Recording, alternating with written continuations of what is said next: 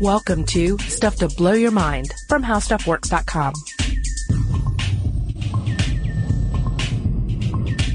Hey, welcome to Stuff to Blow Your Mind. My name is Robert Lamb. And I'm Julie Douglas. And today we're talking about dads, about fathers, but not just boring human fathers. We're talking about the dads of nature, the dads of the wild, the dads of the animal kingdom. Yeah, the dads with tails and paws and claws. Yeah. I mean, you know, and sometimes mucus-filled pouches and all sorts of lovely you're things. jumping ahead there. Yeah. But yeah, we're going to bring you mucus-filled pouches and all sorts of tales of dads in the wild. And I guess it's sort of like a early, like, Father's Day, inquisition into the wild and how dads behave. Yeah, we're going to look at the good, the bad, and the ugly, and we're just going to go ahead and be upfront about the fact that we are bringing our anthropomorphic baggage with us on this one. Oh, yeah. And, as we have done a lot of research on different types of dad animals, we have found a ton of anthropomorphism too. I mean, not just in, an article being carried on the newswire about a specific dad in the wild, but studies too. Yeah, because we can't help but bring that in with us. And in some cases, we're studying fatherhood in nature to try to get a better handle on fatherhood, within the human species and human civilization, which, you know, the jury's still kind of out on exactly what a father is to us. It's a rather complicated idea.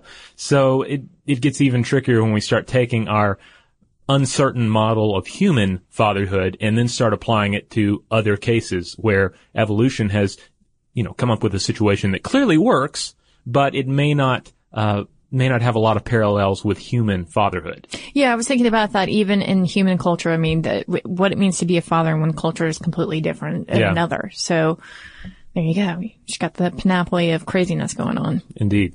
Well, let's dive in. Let's talk about the good guys. Yeah, and the good guys, the good dads. The Cosby fathers. Yeah. Of the wild. And in some cases, the disciplined daddies of the wild. Yeah. The tough love dads. Yeah. Yeah. One of my favorites is, and I think just because of the imagery, is something called Darwin's frog. And these guys are really cool because they safeguard their offspring inside their mouths. Mm-hmm. And the female lays about 30 eggs, and then the male guards the nest. And then after the tadpoles hatch, that's when he scoops them into his vocal sac. And then from there, the tadpoles feed off their egg yolk. And then once they grow legs, the father opens his mouth and lets them hop free. I love it. And if he encounters any predators along the way, he can roll over and play dead and look like dead leaves. Yeah. So he's a pretty good dad. I like it just because it reminded me of like Zeus and Athena, like emerging from his head, although out of his mouth, and like little frog legs coming out of a mouth is pretty exciting. Yeah, I love anytime an animal keeps its young in its mouth. It's kind of awesome. Yeah, sure. Yeah. Now there's another frog that deserves a quick mention, and that's the barking frog. And this is a North American frog. And he stays near the eggs after they've hatched. He doesn't keep them in his mouth, but he pees on them to keep them from drying out. So he has a different parenting approach that definitely doesn't really have any close parallels with human fatherhood, but it's pretty important. If dad wasn't there to pee on the youngins, they would not survive in the wild. Oh man, there's so many things I can't say right now. But you gotta do what you gotta do, right? Yeah. And then I think that one of the iconic figures in nature that we all know are penguins, right? Oh, yes. These are the big ones. People were probably like thinking we were going to kick off with penguins, but we didn't. We threw them for a curve. That's right. We gave you a 1-2 punch.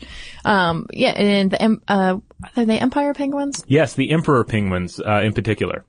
Because they live these long winters out on the open ice, and they choose the most hostile time imaginable to breed. They're inland. They're freezing, and now's the time they're going to bring a delicate offspring into one of the most hostile environments on the planet. Yeah, and if you've seen March of the Penguins, you know what we're talking about here. That's when they all sort of huddle together en masse, and it almost looks like they need to have like, tin drums with like, pieces of kindling in it, to keep warm. Yeah. Here I am anthropomorphizing right here. That was kind of an anthropomorphizing film, right?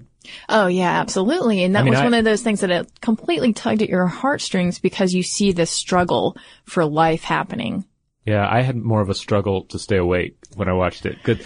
Yeah, you told me that. I don't understand that. Well, it's like you're watching March of the Penguins. It's all like just like, all this wind and nice white vistas and penguins standing there looking cute. And then Morgan Freeman is talking to you. And the next thing you know, you've gone to sleep and the credits are rolling. So I don't know how that turned out, but I assume the penguins marched somewhere. I can kind of understand that. I was just thinking about Eraserhead and like where so much of that film is just about the noise. Yeah. And then, you've got the tundric winds like when you think up. of March of the Penguins, you think Eraserhead. I absolutely do. Two parallel films, right? Yeah, I mean, he was a father as well, right? Well, yeah. He was probably he was a bad father though, I guess. But anyway, I mean, the cool thing about these guys is that after the mother lays the egg, they do this really intricate little handoff between each other from to the father so that he can then sort of put the egg, cuddle the egg inside, well, not inside himself, but in the folds of his own flesh and keep that egg warm. Yeah, it's kind of like isn't there some sort of like a parlor game where you have to pass up an egg from one person to the other and you like take a chicken egg and you like clutch it between your neck and your chest? And then the other person has to get the egg, but you can't drop the egg. Is this like some sort of 19th century village, like reenacting parlor game? I think it's like a party game from back when kids were too poor to have actual games. So okay, all right. I think you can use like an apple or a balloon or something as well. But it's kind of like that. It's because if the egg ends up rolling away, it's not going to last long at all. Like, right, because the conditions are so very harsh, cold. Yeah. Like time is of the essence. Even like just my understanding is just, a few seconds. If that thing rolls a few feet away, it could spell doom. Yeah, you're right. And that's why I thought it was, such an amazing film to see that, life is so precarious that with those 2 seconds of transfer from the mother to the father, that the egg could in fact roll away or there'd be some sort of horrible accident that would happen. But yeah, I mean, that's what happens. The dad then kind of tucks up the egg and sits there in that freezing cold, being bombarded by the winds. Now, the egg is actually balanced on his feet too. It's not like a situation where he's like setting on it like a chicken or something. He's balancing it on the top of his feet, with his like tummy fat over it. Right. And keeping it warm that way. And then babysits it for 2 months and eats nothing. See, I mean, that's dedication right there. I would say like, if it were a day or two that he had to undergo like these really austere conditions, I'd be like, okay, no big deal. But yeah, 2 months starving yourself just so you can warm this little egg. And meanwhile, mom is off trying to go get some food, right? Yeah, because remember, they're in this really hostile, isolated environment inland, and the penguins, there's no food around. The mom has to march all the way to the ocean to go catch something, chew it up, and then bring the, precious, fishy vomit back, for the kiddos. Yeah, fishy vomit stew. But yeah, I mean, and then her life is in danger too, right? Because she might not come back. She's certainly prey at that point when she enters the water. But yep, those guys, definitely iconic. And then another great dad, great, I think, again, because he's taking on the bulk of responsibilities here in terms of gestating, is a seahorse. Oh yes, this is the other big example where the female actually inserts a tube into the male's brood pouch and impregnates him with eggs. That was pretty XXX. Yeah. Yeah. Yes, and actually, National Wildlife Federation, this is from their article, A Father's Day Top 10. According to evolutionary ecologist Sarah Lewis at Tufts University, seahorses are the champions of paternal care. They are one of the few animals where the males are morphologically specialized to take care of the young. So they're not just doing this because, it's a choice. Yeah. This is part of their biology. And when we're talking about, the male seahorse carrying babies, we're talking as many as 2,000 at a time. And, this pregnancy lasts 10 to 25 days, which doesn't sound much to us, but, these guys don't live that long. Right. And, of course, it's important to note that the dad doesn't stick around, neither does the mother after they're born. This is a case where we talk about the parental instinct and, evolutionary necessity of the seahorse fathers, but after the young are born, they're on their own, which is why they have as many as 2,000 at a time, because most of those are going to wind up eaten or dead. Right. So I guess the father is a good father in the sense that he's helping out again during the gestation period, but he hits the road. And was this the one too that you were saying that the mom was kind of a ne'er-do-well, like right after she impregnates the seahorse? She just kind of takes off. Yeah, but then again, it's like, it's not like he stays around after he has, True. Well, I'm not sure what the word is. Gives birth. Yeah, sort of. Ejects the eggs. Yeah. Shoots them out. Hatches them. And to put a finer number, percentage on that whole, most of them die thing, fewer than 5 infant seahorses in every 1,000 survive to adulthood. Yeah. Okay. Yeah. So there you go. And then, this is another one that I like. Red fox. the red fox may be the best one. Yeah. And not the red fox. Yeah. Only one D and one X. We're not talking about, the Star of Sanford. So. That's right. Although he was a good dad. To Lamont? Yeah, I thought, well, okay. I guess good is, relative. Yeah. I don't know. But I don't know anything about the actual red fox, but I guess he was an alright dad in the fictional, in the show. yeah, the fictional dad. But yeah, for about a month after the fox, female gives birth, the father provides food for her every 4 to 6 hours, which is pretty great for a whole month. He's like a doting husband, and father at that point. Yeah, he's like a postpartum doula kind of as well. Or even just, in some cultures where all the matriarchs sort of move in for a month and take care of the female. He's actually performing a very similar task, and he's really playful with the pups, and he's very attentive for about 3 months, right? Yeah. But then the tough love kicks in. And this is through, David Henry, an ecologist for the Canadian National Park. He says, through years of observation, I've come to believe parents start reducing food as a tactic to get the pups moving away from the den. So the fox actually starts to reduce the food supply, but does something really kind of cool. He takes food and then he buries it nearby. So he's not completely like saying you're on your own there, kids. This allows the young foxes to try to sniff out the meal, essentially, and it starts to cultivate hunting habits. Oh, that's cool. Yeah. Yeah, you'll see this kind of behavior in a number of different animals where there's this teaching going on. And yeah. I think it's meerkats. Meerkats are the ones that stand up and. Yes. Yeah, the meerkats.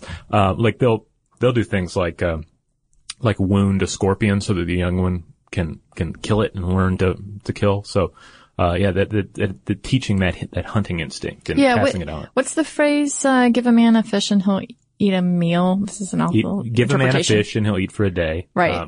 Teach a man to fish. And he'll eat. And he'll always fish have food. all day. He'll always have food, something. Or like something, that. yeah. He'll get really bored. But Yeah. that was me. I got really bored fishing. I think it's nice. I think it's relaxing. There's another really cool example of fatherhood that I ran across, and this is a bird called the jacana. And this bird you'll find in Texas, but generally it's more of a Mexican kind of bird. And this is a situation where the female actually has a harem of males that serve her and perform various domestic tasks, including building the nests, rearing individual clutches of eggs, and so she'll have up to 4 male counterparts scurrying around doing her bidding. So So you could have 4 dads, 4 attentive dads if you happen to be a jacana. Well, to completely anthropomorphize that situation, that absolutely reminds me of the Mosul people in China. Have you heard about them? Yes. It's the matriarchal society. And basically, the males really help tend to the women and they kind of go out and, they help rear the children, but they don't actually help to rear their own children. And the reason for this is that the Mosul woman, they make all the choices in terms of partners that they want to, have sex with or have a child with. And they may decide that they want that guy to walk in the morning. But that doesn't mean that he, can't see his child. It just means that he probably is going to play more of a role in that society as an uncle. So if a woman in the Mosul society has a child, most likely that child is going to be reared by 4 or 5 uncles, while the Mosul mom is off and about working. Wow. Well, that kind of lines up there to a certain extent. Yeah. I saw parallels. I don't know. But that made me also think of fathers' roles in general, like what we might say, well, that's kind of bad because the father is not taking an active part in his child's life, right? Yeah. And so we'll call that bad, in the animal world. And we definitely have a lot of examples here of dads that take off. Yeah. Again, this certainly works for these various species, but by human comparisons, we could sort of say they're kind of bad dads. Yeah. One that I like that isn't, this dad isn't terrible, but it's an interesting model to compare to human fatherhood. You have a particular species of rodent known as the actually he's a marsupial, a brown Antechinus, which is also known as Macaulay's marsupial mouse, and the male mates for 12 hours at a time during mating season. Just one, female to another, just running wild. It's like orgastic. Yeah. Yeah. And he eventually humps himself to death. Quite frankly. So he goes around, he does his reproductive duties and just tires himself out so much that he just dies. And but this isn't sad at all because he's kind of worthless. He's a really sexy marsupial. He's apparently a lot of fun to run around with, but he doesn't have any real skills beyond this. So he does everybody a favor and kicks the bucket before the young marsupial mice, the young brown Antechinus, I don't know what the plural of Antechinus would be. The Antechinuses begin to grow. So there's not another mouth to feed there. Yeah. Yeah, I mean, this is still kind of a little bit depressing that that's his only role. And, well, maybe not to him. Maybe he's like, this is a perfect life for me. Well, but 12-hour stretches of sex. This is great. Yeah, but then again, as I've actually drawn this comparison with this particular species in the past, this is an interesting, look at a species as a female species, as the female is the species and the male is just a secondary, an adaptation, a mutation that's necessary for reproduction. Mm-hmm. So, it's like drones in a beehive. The hive itself is female, but they have to create males here and there to make sure that there's some sort of genetic diversity sort of situation. And, I'm liking what you're putting down there. Yeah. Yeah.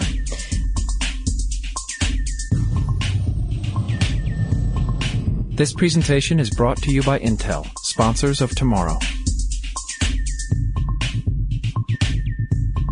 Another dad that I was surprised about actually is the dog, the domesticated dog, I should say. Domesticated dogs don't really give a care about their own offspring, but they are highly protective of human children. And of course we talked about this in the podcast, Does Your Dog Love You? And, we know that they evolve to really partner up with humans. So that kind of makes sense. But at the same time, to see that they have that ability, in this one instance, but they don't apply it across the board to their own species is kind of interesting, especially knowing that they evolved from wolves, and wolves are actually great dads.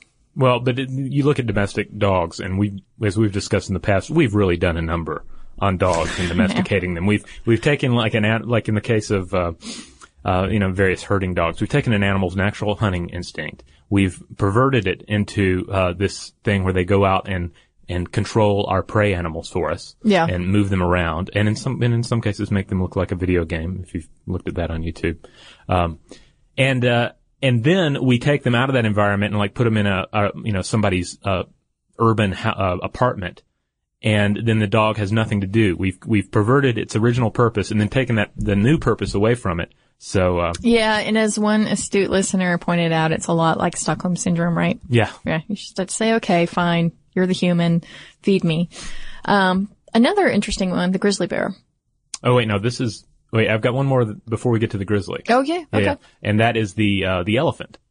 Elephant, fatherhood is kind of interesting because you'll end up with basically two separate herds. You'll have the female herds that nurture the young. Mm-hmm. Like if you see videos of, like elephants going around and packs of them moving around with their herds of them moving with the young, elephants in tow. Yeah. Those are female herds with the grandmas and the mothers and the little babies, and that's the female herd. But then you have the male herd, and they generally roam the huge distances as well, but they kind of keep separate, and they're looking for other female herds because they just want to go and reproduce. Mm-hmm.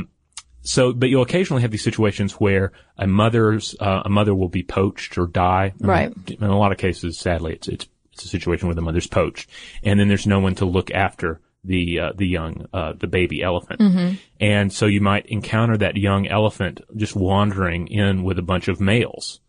And this can be a pretty dangerous situation for the young, not because the males are gonna, go nuts on the baby elephant. Right. But they don't have this parental instinct, and they can't milk the animal. They can't provide food. Yeah. And they're not going to provide protection. Right. Yet, apparently, if the elephant is old enough, though, the male elephants can actually help out. That being said, if the male if the male elephant actually is mature enough to where it can eat and it can grow and it's like an survives adolescent, that, right? Yeah. Then you see sort of two interesting things. If there's nobody around to raise this elephant, Mm-hmm. he can basically become kind of a hellion and go around, for instance, killing rhinoceroses. There was For sport, I guess, or, just out of meanness. He's like going to the bar and picking fights. Like 49 rhinoceros deaths were attributed to rogue elephants of this kind, between 94 and 96 in the wild. That's interesting. What about, because I think about this as a socialization thing. So, what about within their own species? Well, but that's the thing. If there are other males around, Mm-hmm. adult males, they'll kind of bully this adolescent and make him behave. Okay. And bring him into their fold. So This is like the studies that say within humans, the human population, if you apply corporal punishment like aggressive spanking, you're going to raise probably an aggressive kid. I guess, but I mean, the real take home here is that elephant dads, they're not so good for the early years. Like, Yeah. they're kind of worthless for the early years. But you have that kid that has like a troubled childhood, runs away from home, ends up finding his dad, looking him up on the internet and falling in with him and then reconnecting with his father. Yeah. Well, that story can take place in elephant, society. There was no human projecting right there at all. I know, not at all. Yeah. But, I mean, elephants are fascinating. We should do a whole podcast on them eventually. Oh, But, yeah. I think I told you that when I used to work at a zoo, I would have these dreams about elephants all the time when I worked there. Didn't you say they were about trampling? Yeah, Steven Tyler was riding one of the elephants in one of my dreams, and I was like, this is so wrong. Steven Tyler should not be riding that elephant. So, take out of that what you will. Grizzlies. Yes. Okay. These are the bad. These guys, yeah. Or even the total ugly jerks. dad. Yeah, you're right. This is you got your good, your bad, and these guys are ugly. The reason is that they're gonna go after any cub, regardless of whether or not it's their offspring They're or going to try and raise them. their brother's offspring. No, they're gonna eat them. Oh, well, that's no good at See, all. don't you think that? I mean, to me, I think that, on the scale of badness, ugliness, that pretty much tops it. But think about it. The territory of a typical grizzly is about 1,200 square miles, right? Yeah. And a meal is a meal. A meal is a meal, right? And we did that whole episode on cannibalism, which if you're just hearing about it now, we should stress that cannibalism episode is only about animals and the wild. And we're not documenting our own cannibalism. Yeah, it's not about human Between cannibalism. humans, So yeah. if you're thinking like, I don't want to hear about a bunch of serial killers, it's not like that. No, but there is sex and violence Yes. in the animal. In the animal kingdom, like kingdom. sexual cannibalism and all. But in that podcast, we really drove home the fact that if you strip away all these human morality issues and cultural issues, cannibalism makes economic sense in the wild because it's all about an exchange of energy, and there's that cub, and if you're the male, you're just absorbing that energy into your own. Well, especially if you move into the later months of the summer, right? Yeah. Like say in Alaska, and salmon is no longer plentiful, and really actually the bears are starving. If they happen to come upon a little pup, they're probably going to stuff it in its mouth because, like you said, here you go, there's some protein. It's going to sustain you for a while. There have been some people that say that it's an effort by bears to kind of cull down the pack so that they don't have to compete for food sources. And there are other people that say that it's a way to force the other bears into estrus if they lose their young. But again, other people just point to the fact that, like you said, it's food. Yeah. It's sad though, a little bit. Well, and, you also have plenty of, like we talked about the seahorses, that seahorses don't do anything with the raising of their young. Yeah. But they're not carnivores. But you have a carnivorous species like the Komodo dragon. Komodo dragons lay their eggs, and that's pretty much it. They've done their parenting duty. And if they run across a baby Komodo dragon after that, mother or father, it doesn't matter. They're going to eat it because it's food, and everything's food to the Komodo dragon. Even Phil Bronstein's foot, Sharon Stone's, I think, ex-husband now, right? Oh, did they eat the whole foot? I think it was just the toes, but I'm just saying, to your point, anything is food to a Komodo dragon. Yeah, except, and this is the really crazy thing, the baby Komodo dragons know, of course, that they can climb trees. Komodos they can climb to a certain extent, but not as much as the little ones can. So they know they can climb and hide, but they can also roll in excrement, because Komodo dragons will eat just about anything but things that are covered in excrement, or things things that contain excrement. For instance, when they're eating the guts of something, they'll sling the guts around just to empty them before they digest. They, actually chew them up and swallow. Wow. Yeah. That's disgusting. Kind of great. So yeah, this is but it's another case of the young, and they're just not a part of a species where there's any kind of parenting after birth. So right. Yeah. There's not a lot of hand holding. Right. There's no Montessori schooling. No, for sure. No. Pipefish I thought were interesting, and for a couple of reasons. But one of my favorite article titles that I stumbled on in research was this: male pipefish abort embryos of ugly mothers. Oh. Yeah. Now the pipefish is a close relative of the seahorse. Yep. Yeah. Exactly. And the pipefish carries it goes through the gestation period as well. Carries the eggs in what's called a male's brood pouch for safekeeping and nurturing. But it turns out that the pipefish are actually what they think naturally selecting both before and after during this process. So first they're going to seek out larger female pipefish. So this is the attractive part of that headline. They like them big. They like their ladies large. And then what they find is that those eggs that are the result of that union, those are the ones that they're actually going to nurture more. They can actually withhold resources, and they do withhold resources sometimes with the smaller fish that they mate with. Oh, wow. Yeah, so that's the abort part, right? Yeah. So it's kind of interesting. Some people think that and this was actually, to me, this was the best part of the article. It says it is possible that large females can manipulate males so that they give birth to their offspring, whereas males may have greater control over smaller females than they do over him. So they're thinking that maybe that's why the survival rate of the female pipefish's children are greater, that she exerts some sort of influence over him. Which, again, like, this is one of those things that, in terms of anthropomorphizing, I'm like, oh, really? I mean, is he scared of her? This is a lot of drama. Imagine if pipefish had soap operas. Oh, yeah. It'd be crazy. I think there's an idea there. Mm-hmm. Yeah. I also like the idea of there being cuttlefish, soap operas. Because you have all the weird gender bending with cuttlefish where the small males will change their color and size to where they look like females. And then they're drag queening it up. Yeah. But then they'll use that. See, there'll be like a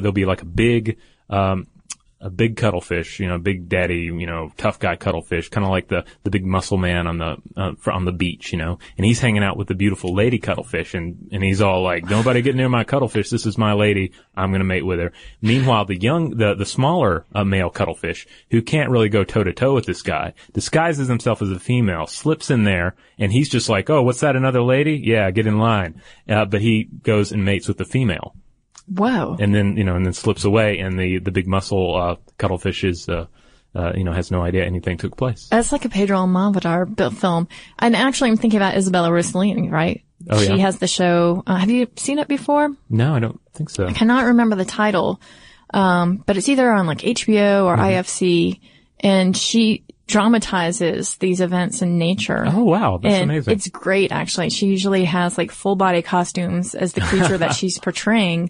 And a lot of times she actually talks about the mating rituals and the sexual lives of, the animal kingdom. And it's so bizarre because it's Isabella Rossellini dressed up as a praying mantis, or, it's very, I encourage you to see it if it is on or, coming back. Yeah. Yeah. I was always really confused about how Isabella Rossellini, beautiful lady. And then Dave Foley, Kids in the Hall member. Yes. Dave Foley would dress in drag for comedy bits, and he would look alarmingly like Isabella Rossellini. I can say that. Yeah. He's got those big dewy eyes. Yeah. Yeah. Put a little mascara on. Yeah. Now, It's a thin line, I'm telling you, between gender. It's a gender performance, right? That's what drag queening is. well, I hope Isabella Rossellini does one on Cuttlefish if she is not already. I know. So, Isabella, if you're listening, that's our request. Yeah. Yeah. Well, hey, there's some animal fathers for everybody, and I happen to have a little listener mail here about a previous episode we did on the placebo effect. Yes. The red pill or the blue pill? Yeah. I believe that's the one. And this is from a listener by the name of Jamie. Jamie says, I enjoyed your podcast on the placebo effect. And there's more. While there is a very real psychological response to taking a sugar pill, there are also several other factors that can impact the measurement of a drug's efficiency.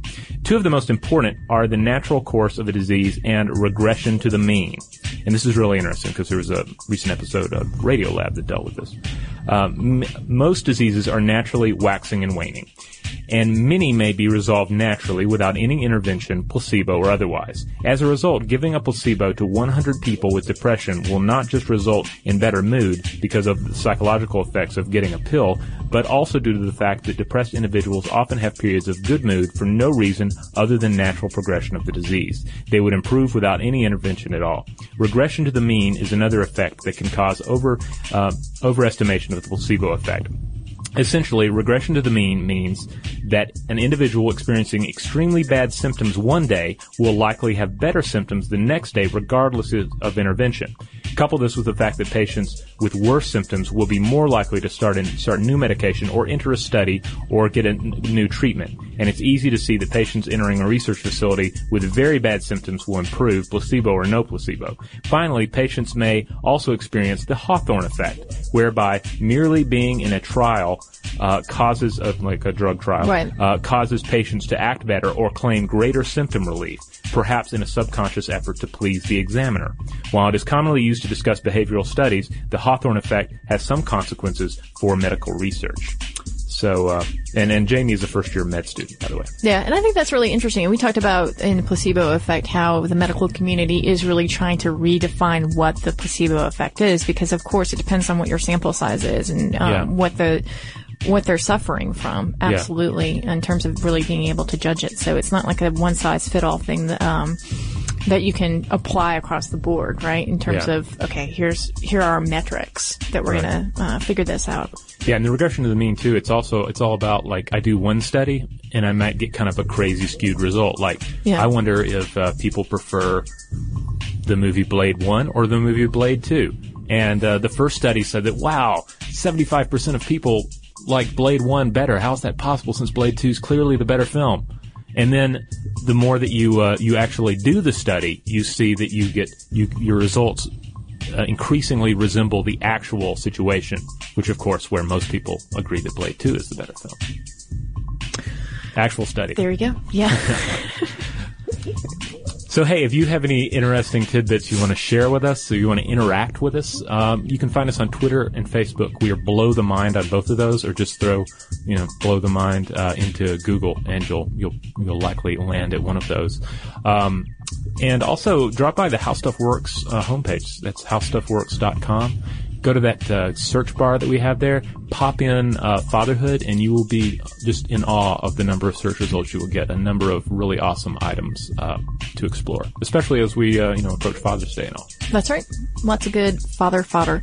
And if you would like to weigh in on any of this, including the Blade film, feel free to give us an email or send us an email, your preference, at blowthemind@howstuffworks.com. Be sure to check out our new video podcast, Stuff from the Future. Join How Stuff Works staff as we explore the most promising and perplexing possibilities of tomorrow.